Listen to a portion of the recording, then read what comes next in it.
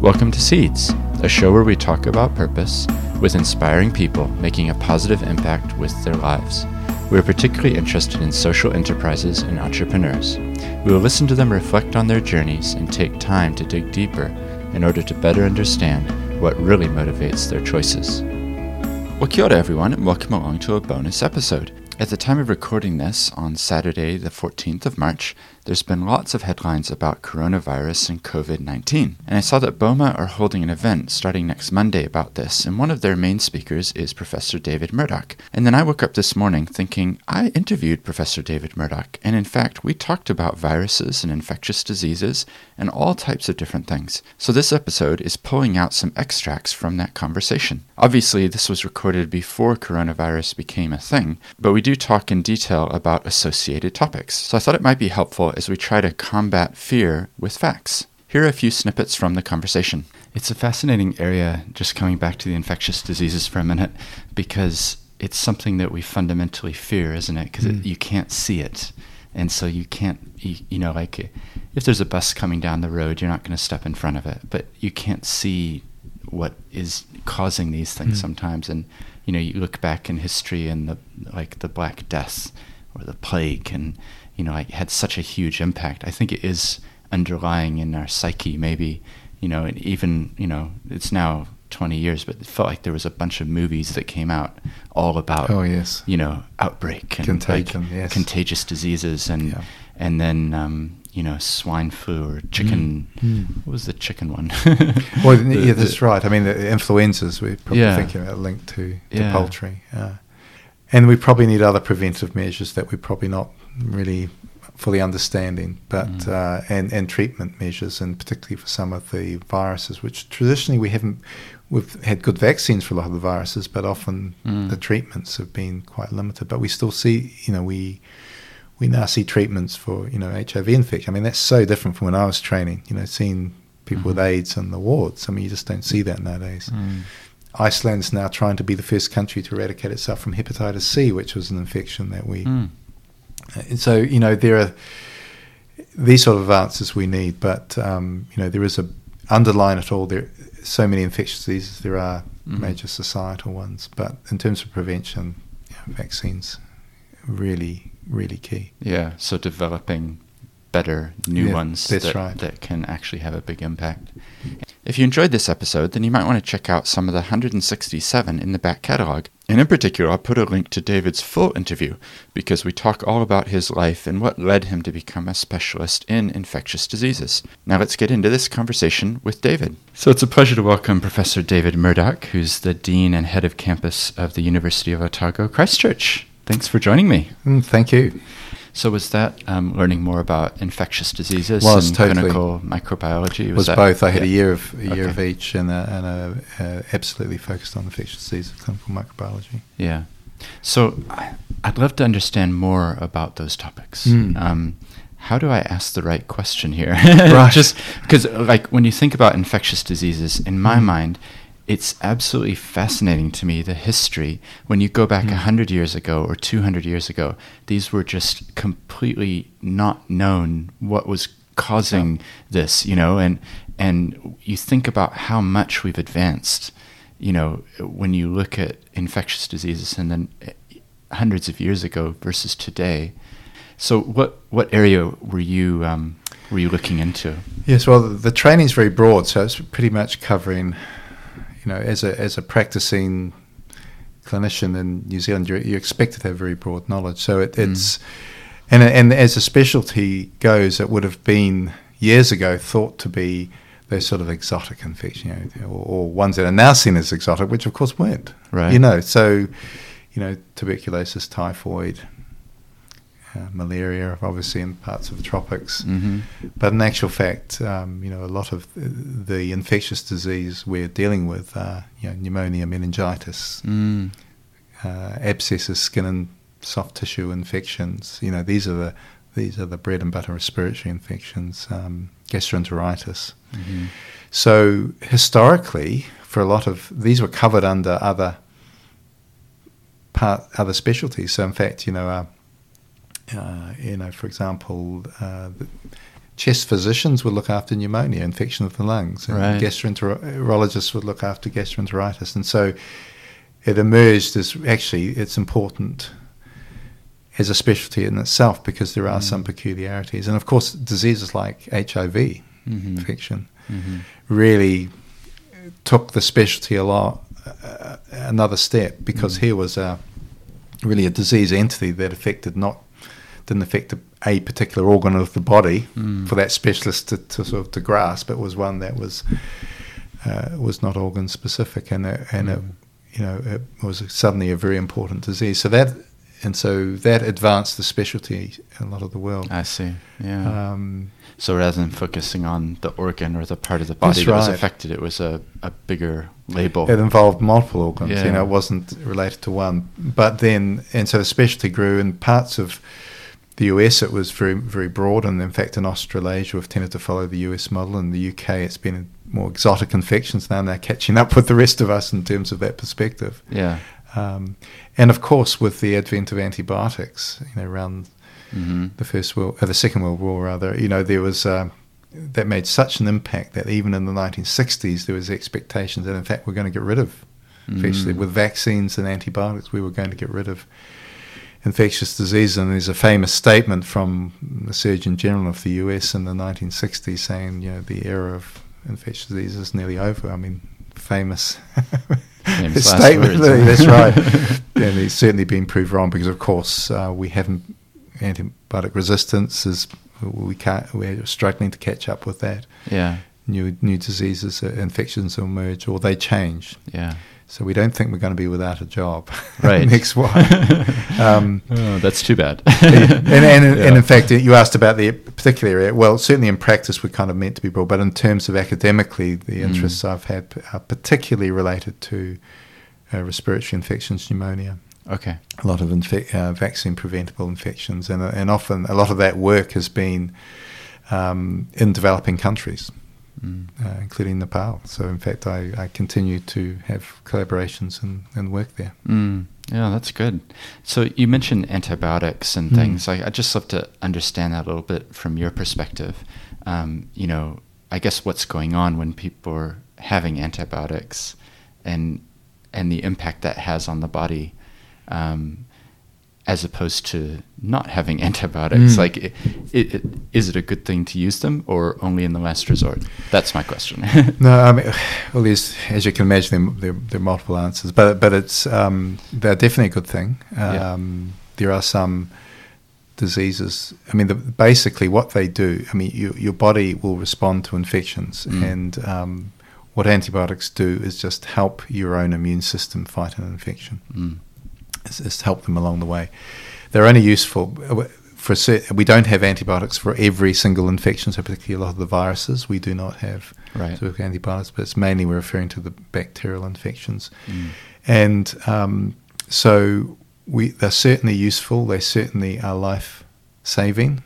They're certainly very important. But what the issue is the development of resistance, and so actually they can be their own worst enemy if they are used injudiciously. So I see. So unpack that for me. What do you mean? How does that work? Because basically antibiotic resistance occurs when organisms, bacteria, say, are exposed to antibiotics. There will be some, because they multiply very quickly. Yes. They can develop mutations, they can adjust, and so if they're exposed to these antibiotics, they can develop the resistance. So the more they're exposed, what you want to do is kill them. Basically, you treat and kill them. So the ones that you don't want any left that might have developed some resistance, who might then go on and transmit to other people or cause other infections. Right. So that's it very crudely. Also some, and we know that we have different types of antibiotics. Some are, I guess you could say, very targeted to certain organisms. There are some that we call broad spectrum, where they will treat a wide variety. So the broad spectrum ones, they have their role, but also potentially there's going to be collateral damage, where they will kill they will target be active against some of the more right more the positive things. Positive ones, yes. they're also the ones that are more likely to, the use of more broad spectrum antibiotics is more likely to promote resistance as well. I see. So the general principles are, yes, not necessarily last resort to use antibiotics, but we want to know we're using them for good reason. Yeah. And where possible, as targeted, as narrow a spectrum of antibiotic as we can. Often we're not in that situation of knowing exactly which organism we're treating. So for pneumonia, for example, there's a whole variety of bacteria that can cause pneumonia. The most common one, if we know it's that type, we can have a very specific, very targeted antibiotic treatment, but we don't often know that when somebody comes in the door very sick with pneumonia, so we'll often treat them quite broadly for a start. Yeah, and then I guess the opposite of antibiotics is probiotics, right? So I guess, because that's the danger of antibiotics, is that you're killing off certain positive things. So that's right. Having this is all the this is the talk that non-doctors talk, you see, because I've got young kids. Yes. So when sometimes we do have to go on to antibiotics, and then we try to get some sort of a probiotic yogurt or something to hopefully get some good stuff back. That's right. Am I going down the wrong path, though? No, you're not, and it's a really interesting area. And it's fair to say that there's still a lot we don't know. Right. Still, and there's also a lot that has been that is not evidence-based. So it's actually getting the middle road, balance, yeah, good Buddhist middle road, which is actually what is the evidence. And certainly there's a lot of money being made out of probiotics, right, for reasons that probably don't have a very strong evidence base behind it. But having said that, there is a lot about. We are learning about what we now call the kind of microbiome. This is your normal healthy bacteria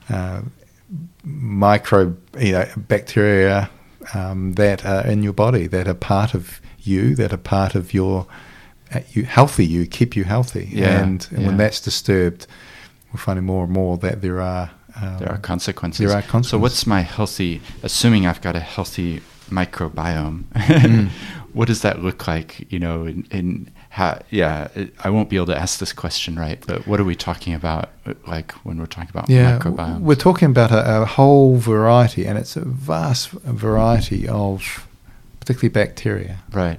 And they just happily live with you. They're kind of like, It's interesting, isn't it? Because bacteria, in all of our minds, the moment you say the word bacteria, you think negative. You think, quick, get the towel and we'll wipe away the dirty bacteria. But what you're actually saying is that there's the flip side is that there's that's right, and bacteria. it's typically in your gut. I mean, that's where a lot of it is. It's also in your upper airways, in your nose, in your mouth. I mean, it's healthy, and typically the infections come, the ones that we're worried about, that we need to treat, are when either one of those, the healthy part of your normal microbiome gets in the wrong place, right, or there's a strain of it that is more likely to cause disease rather than just happily sit and be an innocent bystander. Right, I see. Or the other infections are ones which are not part of your normal microbiome, something completely new that shouldn't be there. I see. So, in your case in pneumonia would be Legionnaire's disease, which is due to a particular bacteria that is in water and in soil, and if it gets in the wrong place in the human body, can cause pneumonia. Well, it's such a fascinating area to specialize in. My own personal connection with it is that my great-great-grandfather was involved in the Panama Canal. Right. But he was involved in the French endeavors to build the Panama Canal. So this is 1890 something, and of course they were not successful.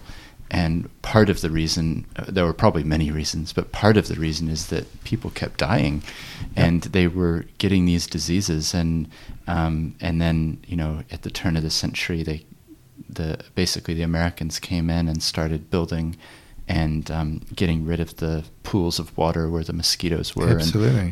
And, so it was quite fascinating. Governed. Yes, and malaria and yellow fever, and these were. And there are many examples of where history's been altered by being governed. Yeah. Well, see, that's the fascinating thing, isn't it? Because when I look at, or look back at history and how it panned out, and think about South America, the populations that were there, the Mayans, for example, that they were so devastated by these diseases that were brought in from the old world to the new world. What if they had immunity, or if they hadn't been as affected, we'd probably live in quite a different world today, wouldn't we? If so many vast millions of people hadn't died. If it had gone the other way, for example. That's right. Yeah. And South America's a really good example. I mean, there's disease like yellow fever and malaria probably brought across with the slave trade from Africa. So that you can just the changes that have been made because of those diseases in those communities. Are huge. Yeah, that's great.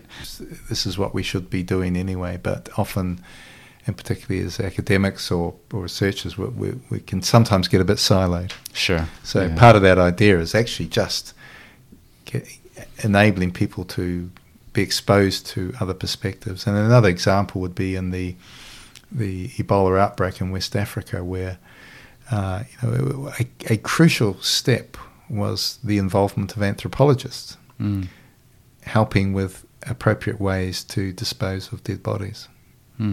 So here was an outbreak, a massive outbreak of a really serious infection, and it was actually some social scientists it was obviously everyone working together, but it was actually getting this, what you might call an unusual partner in that response, some social scientists. Not unusual to social scientists. I thought it was very obvious why they should be involved, but actually it's making those sort of connections a lot easier. So and New Zealand is a great place to do it. I mean, we're so dependent on primary industry, and we have a lot of what we call zoonotic infections that arise in humans arising from animals, and so it makes total sense. Yeah. It's a fascinating area, just coming back to the infectious diseases for a minute, because it's something that we fundamentally fear, isn't it? Because you can't see it. And so you can't, like if there's a bus coming down the road, you're not going to step in front of it, but you can't see what is causing these things sometimes. And, you look back in history and the Black Death or the plague, and, it had such a huge impact. I think it is underlying in our psyche, maybe, and even, it's now 20 years, but it felt like there was a bunch of movies that came out all about, outbreak and contagion, contagious diseases, and then, swine flu or chicken. What was the chicken one? Well, that's right. I mean, the influenzas, we're probably thinking about linked to poultry. Yes, and no, absolutely, and of course that's sadly been exploited with fears of bioterrorism, where often the actual damage caused can be quite localized, but the profound effect on society because of the fear of the infection is profound. And there was a 1994, or the mid 90s anyway, an outbreak of the plague, which still happens, by the way, but in India that was very localized, but yet sparked major concerns. Absolutely, right? Airlines stopped flights to India, and it caused big concern. Yeah. So in your work, what's the breakthrough that you would love to see in terms of infectious diseases? And particularly I'm thinking about, vulnerable young people or people in countries that don't have the same healthcare system. Like, what is it that you're working towards that this is what we'd love to have happen? Yes, well, we know that improving, living conditions in itself has a huge impact on, in terms of sanitation, and on a lot of infectious diseases. So there is one part of that answer is a big one of a societal one, and that's related to poverty and all the, that's very complex. But the more, we do need more antibiotics. We need, that's an issue that's not going to go away, and that's one where we're really struggling. We do need better vaccines, and vaccine technology is really coming into its own, and so there's an area where there is more opportunity, and in terms of preventing these infections, and we do understand it a lot better. And it's not every infectious disease that we're able to get vaccines for, but they have proven to be very cost effective and very effective. So, and we probably need other preventive measures that we're probably not really fully understanding, but and treatment measures, and particularly for some of the viruses, which traditionally we've had good vaccines for a lot of the viruses, but often the treatments have been quite limited. But we still see, we now see treatments for, HIV infection. I mean, that's so different from when I was training, seeing people with AIDS in the wards. I mean, you just don't see that nowadays. Iceland's now trying to be the first country to eradicate itself from hepatitis C, which was an infection that we...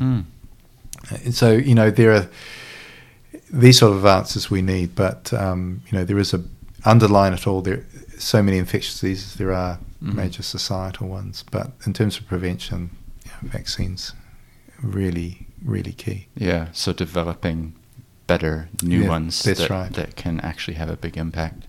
And in your world of that infectious diseases, is there someone who really stands out as having made breakthroughs that others of us wouldn't have heard about? Well, it's full of all of the old guys like Pasteur. These are actually, that's, I think if people think about them, I mean, they're really thinking about those people who made those really fundamental discoveries. They saw something under a microscope and said, well, what's this? Or, they managed to grow something on an agar plate. And, they're the way. So they're probably... So that's like the penicillin sort of... Exactly. What is this stuff growing Fleming here? And penicillin. And just those chance observations, often came through chance observations that other people would have not even noticed. And they said, well, actually, it's going on here. There's something unusual. Yeah. It's come from a mold. So a lot of our antibiotics, or at least the original types that we had, actually were produced by other microorganisms. I mean, these are produced for their own defense. And so actually fungi, which are a type of microorganism, so fungus. So this was like fungus and molds. And it was an observation on agar plates, which are grown looking for bacteria, where there was a mold contamination, and noticing that the bacteria didn't grow around the mold. So it's producing something. So it's those sorts of observations, and often these are plates that may have been thrown out, been around for a bit probably longer than they should have been. Too long, right? But yes, and that's... Isn't that fascinating, though, that the source of the cure is right there in front of you, but you're so focused on, what you think is the solution that you miss it. I think there's a lot of application in many parts of life there. No, totally agree. Yeah. Well, David, if people are interested in finding out more about what you're involved in, and also just about the Otago Medical School and things, where can they go to find out more? Like, is there a website or? Certainly, yes. We're pretty easy to find on the web. Absolutely. Yeah. Great.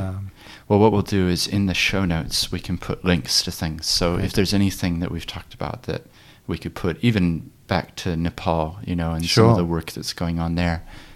So if people are listening, they can just scroll down and click and then get to find out more. But I just want to say thank you so much for coming on the show. It's been great to have you. I've really enjoyed hearing about, this is why I love this show, because I can hear about the person's childhood and, learning about your parents and the impact they had and sort of what's shaped you through your career, and the importance that Nepal had to play, and then what that's led into and what you're doing today. So I just want to say thanks so much for coming on the show. You're welcome. Welcome. Well, I do hope you enjoyed that little episode. As I said at the start, this was just excerpts from a much deeper and richer conversation that I had with him on the topic of viruses and infectious diseases, but I also talked about his life and what led him to specialize in that area. If you enjoyed this, why not check out some of the other content at theseeds.nz, and there's lots of interviews in the back catalog. In fact, there's 167 of them. Until next time.